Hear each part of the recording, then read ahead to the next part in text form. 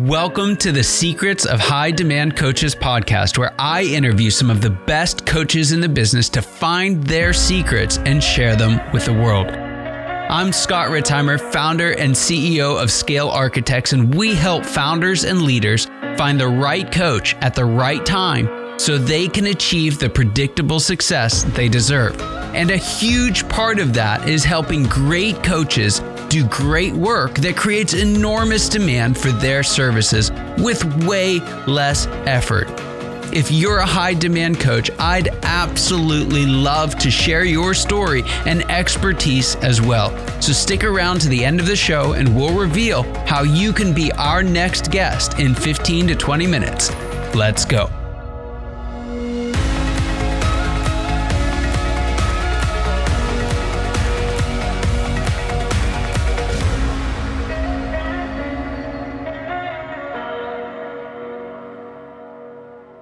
Hello and welcome. Welcome once again to the Secrets of the High Demand Coach podcast. We've got a very special treat today, and that is Valerie Trapunsky. After a decade spent working as a top-level assistant for A-list celebrities and as the chief of staff for high net worth individuals and CEOs, Valerie Trapunsky founded ChatterBoss in 2017. She developed a passion for effective problem solving and became committed to bringing that same level of excellence and service to solo entrepreneurs, business owners, and executives that are ready to scale. At ChatterBoss, they strive to solve their customer needs through a combination of intelligent technology, intelligent systems, and most importantly, intelligent people. Well, Valerie, I'm so excited to have you on. I had a chance to check out your website and see a little bit of your story. And there's a lot to explore, but I really want to start there. I want to hear this story. What were you doing before starting ChatterBoss? And again, how did that ultimately lead you to make the leap into doing what you're doing today? Yeah, thank you so much for this intro, and thank you for having me. Before I started ChatterBoss, I was working as a personal assistant and as a chief of staff. I kind of fell into this industry. It wasn't something that I thought that I would be doing, but it ended up being this amazing adventure. I had an opportunity to work for A-list celebrities and high net worth individuals, and it was a completely different world than I imagined, but also the assistant function was completely different than I imagined inside of that role. Now, before I started that position, I was under the impression that the assistant role is a monogamous one, that every person has one assistant and that's it. But very often I would walk into these homes and I would be the second or sometimes third assistant. And what I learned from that was that it gave me the opportunity to work with people of complementary skill sets and personalities. And where there was a weakness of mine, they had a strength and we were able to work together. And so when I started ChatterBoss, I wanted to create a model that mimics that. So the kind of attention and support and the way that high net worth individuals are able to use their assistants for small business owners and entrepreneurs to be able to have that same kind of access. So it's been a fun journey. Fantastic. And so that's what you guys do, right? At ChatterBoss, tell us a little bit about how you help entrepreneurs and business leaders. Yeah. So we work with entrepreneurs and business owners, and we pair them to a dedicated and on-demand remote executive assistant. So you essentially get somebody that knows you, that knows your business, and that is that essentially becomes a part of your team. And we know that the average entrepreneur spends anywhere from 30 to 60% of their work week bogged down with administrative items. And so we give you an assistant to be able to bucket all of these admin tasks and to run with them. But you also get a backup assistant. So it's a 2-assistant model. You get a backup assistant in case your primary is sick and is away or something happens. You have someone else to rely on. And that's what really makes us unique, that we build these teams around you with the right skill set. We look at your personality, we look at the assistant's personality, and we create this, what we strive for, this frictionless team experience. That's fantastic. So I got a couple of questions because I really want to dive into how to get the most out of a VA, like how to get that relationship to work. So first question I would have, the entrepreneurs out there and they're like, should I hire a VA or not? Well, let's just jump right there. Why should they hire a VA? You may have heard of this saying. It gets passed around a lot in the industry. If you don't have an assistant, you are the assistant. And that's just true because 30 to 60% of your work week, you're doing administrative tasks. And there is, for some people, part of that administrative burden is something actually that they enjoy doing. It doesn't move the needle in any way, so they don't grow meaningfully. But there's definitely a percentage in there of things that they hate that causes them stress, that they procrastinate. And then those things are actually at a detriment to your business. So the only way to really grow is to have that support. And I really encourage, it's a little bit counterintuitive. Sometimes people start a business and we say, start with an assistant right away. And they say, well, I want to grow. I want to first see this. And the truth is, if you wait too long to get an assistant into your business, what you've effectively done is you've trained yourself that you're going to continue doing these administrative functions. You almost don't see them. So sometimes when I say that statistic, people are like, no way I spend 60% of the work week. If you actually do a time audit, you do, but you no longer even realize it. Wow. You've trained yourself to be your own assistant. Yeah. I love that. So I want to flip that around and say, what are some reasons that you shouldn't hire a VA? And that may be, what are some reasons why you'd hire an employee on site or some tasks that are not appropriate to hand off? What are some reasons why you wouldn't hire or delegate to a VA? Yeah, that's a great question. So I'm of the opinion that certain businesses are going to require employees. We as a company have employees. We leverage a lot of our contractors, but of course we have employees. So once there is a position that requires a certain amount of hours from one person, then that's a conversation that you may consider. Majority of the entrepreneurs on the virtual assistant side will need about 10, 15, 20 hours a week, which is great for an assistant. I think that administrative function is so well done by a remote assistant. You don't have to lock yourself in unless, again, you're getting to those higher hours. When we talk about a chief of staff, right? People will go in and they'll hire a chief of staff and the price tag can be 150, 200,000 and up per year. That becomes a slightly different function. And even some of my assistants have held the chief of staff title, and our clients will say that they operate at our partner level. They operate on that chief of staff level. But what really separates a chief of staff that's with you full time is the amount of time that they're able to be with you. So that's very crucial, right? Sometimes you can have the right person, but if you don't have them for the right amount of time, then you are not able to leverage them to their full potential. So perhaps then we also do hiring. We do recruiting for full-time chief of staff roles, specifically in those instances. And that actually segues directly into my next question, because you mentioned at the very beginning, you did a personal assistant role, you did chief of staff role. And I'm actually a really big fan of the chief of staff role, but I'd love to hear, how do you distinguish between those two? And the second part of it is, when does someone know it's time for a chief of staff? Yeah, it's a great question. So I would say that the difference between an executive assistant and the chief of staff is, one is going to be the amount of experience, the type of experience, and specifically the chief of staff is where the executive assistant function catches all of the admin operational pieces that we have to run in the day-to-day. At the chief of staff level, it is more of a strategic people management function. And the chief of staff is the right hand to the entrepreneur or to the founder, and they almost have the same function. So whereas your assistant will be doing things that you're not doing and shouldn't be doing, your chief of staff is almost like a duplicate of you. They're going to have some complementary skills, which is important, but their function is in the organization is to have your time expand. So we're always looking for a good mesh between the entrepreneur and their EA, but at the chief of staff level, even more so. Yeah. And what separates a great chief of staff from the many, if you will? Yeah.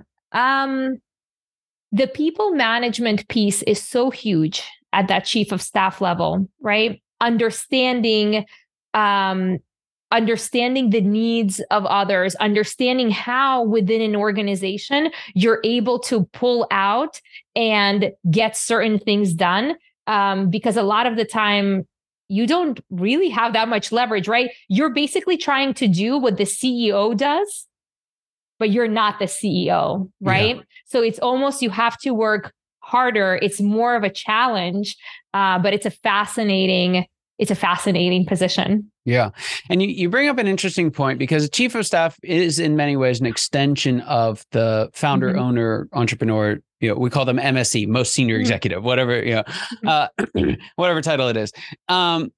But one of the traps I see them, the founder owner fall into when they're looking for one, is they have to be everything that I am plus everything that I'm not, right? So where are some areas that you find it's actually helpful for the founder to actually relax their preference, right? Like, hey, you don't need them to be the best in the world at XYZ. What you really need them to focus on is ABC.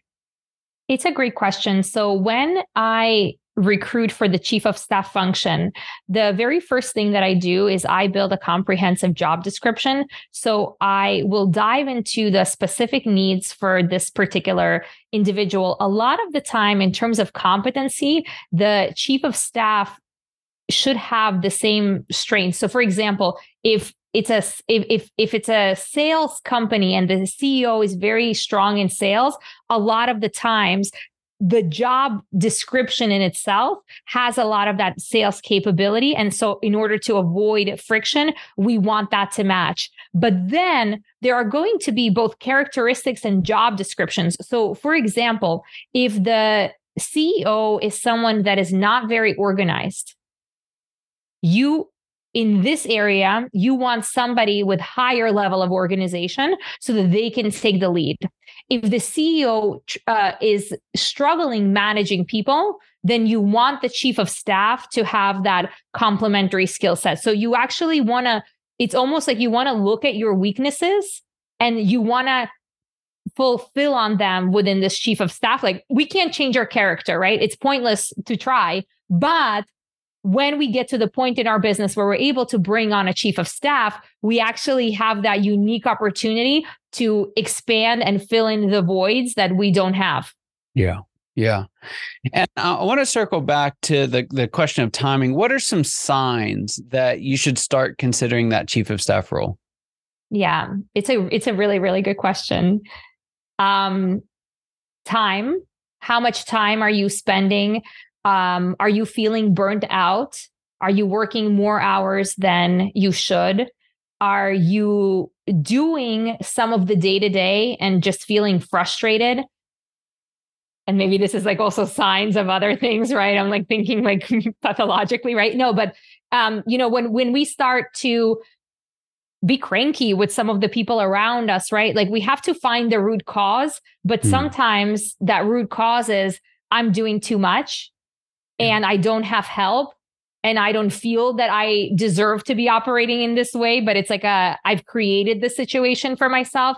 So I think that our feelings tell us a lot about if we're ready, or rather if we're overdue, because really the best time to bring on an assistant is as soon as possible when you start your business, because the first thing that you do in your business, it is administrative. But the second best time is now. I love that. So another question for you here. We'll switch back to that VA role here for a second. What are some common reasons that entrepreneur VA relationships don't work very well, and how can the entrepreneur kind of get ahead of that to help ensure success for both? Yeah. I love that you asked that question. I wish that everyone asked that question when they were getting started with an assistant and when they're exploring to get an assistant. we've asked over 1,000 assistants what's the most important thing for them when they're working with their clients. And we have a top list of 12, but the truth is that they all say the same thing. And what they say is that they want to know where they stand. They want clear communication. They want respect. At the heart of it, good communication is the key to working and leveraging your assistant to the max. So that includes, of course, your listening, but a lot of it is your own communication. What am I sharing? Am I giving enough information? A lot of entrepreneurs are super smart. They keep a lot of things inside of their head. They think that they said something, but they actually didn't. Then they're disappointed that that thing that they thought didn't happen. And so we've also at ChatterBoss have spent years developing different kinds of tools to help educate the entrepreneur on how they can step with their best foot forward when working with an assistant. Yeah, that's fantastic. Fantastic. There's a question I like to ask all my guests, and it's this. What's the biggest secret that you wish wasn't a secret at all? What's that one thing that you wish every entrepreneur, business owner, and leader listening today knew? Beyond the entrepreneur and the business owner, and really like all of us as humans, I think that the biggest thing that came as a surprise to me that was kind of hidden from my sight is that the answers that we're looking for in life and in business are always inside of us. If we give ourselves an opportunity to listen, we're always going to know the answer and what we need to do next. And when we're talking about business, so many hard moments, it's hard to be an entrepreneur. And sometimes, I don't know about you, but sometimes I'm looking at something and my brain says, you should panic. But my heart says, you're fine. Here, you're fine. And sometimes I'm looking and I'm like, it's fine.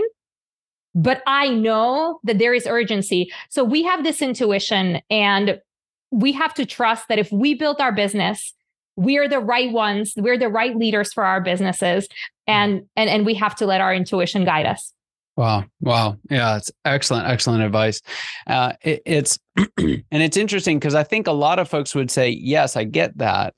But depending on kind of where you are in the cycle of things, that trust and confidence, it ebbs and flows, right? There are times when, you couldn't take it from us if you tried, right? And there are other times, and it doesn't happen all of a sudden. And so I was just talking with a gentleman the other day, and he's like, I'm an optimistic guy. And then he paused and he said, I think of myself as an optimistic guy, but I'm really struggling right now. And so I love that. Just that encouragement of, hey, trust your instinct, even when it's hard. There's so much wisdom in that. Another question for you. I'm actually going to switch gears. I'm going to have you take off your kind of advisor hat and put on your CEO hat, CEO of ChatterBoss, and tell us what's the next stage of growth look like for you and your business, and what challenges we have to overcome to get there. So one thing, our ambition as a company is to be the #1 remote executive assistant agency in the United States. And we're taking our time there. We've been around for 7 years now, and this is our ambition in the next 10 years. And so we're taking our time. But I want that to happen for us because of the unique relationships that we provide assistants and clients and the research that we do into their relationships. And so we go beyond kind of brokering that deal.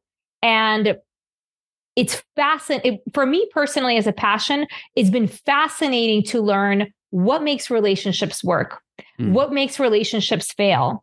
And I would feel personally accomplished for having created ChatterBoss and for having it grow to these heights that I wanted, if we are able to meaningfully contribute to the literature and the research and to the knowledge base of what makes teams work, of what makes entrepreneurs and assistants work, and how we can have better remote relationships, because that's the future. So that's my big dream. Wow. Wow. When you figure that out, let us know. Because I don't think there's someone in business today that isn't scratching their head to some extent on getting remote relationships working better. So I love that you're going after that. I wish you the absolute best in it.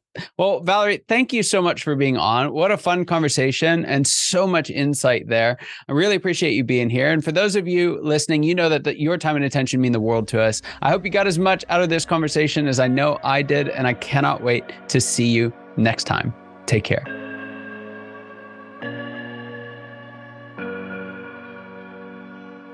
Scott Ritzheimer here. Thank you so much for listening to the Secrets of High Demand Coaches podcast. If you are a successful coach, consultant, or advisor who's built a strong book of business and would like to be on the program, please visit go.scalearchitects.com. And if you got something out of this interview, would you share this episode on social media and just do a quick screenshot with your phone and text it to a friend or post it on the socials? If you know someone who'd be a great guest, you can tag them on social media to let them know about the show. And make sure you include the hashtag High Demand Coaching. I love seeing your posts. I love seeing your guest suggestions. Thank you so much. We are regularly putting out new episodes and content. To make sure you don't miss any of those episodes, go ahead and subscribe now. Your thumbs up, your ratings, your reviews, they go a long way to help us promote the show, and they mean a lot to me and my team. If you want to know more, you can go to our website, www.scalearchitects.com, or you can follow me or the company on LinkedIn, Facebook, or Instagram. Thank you so much for listening. We'll see you next time.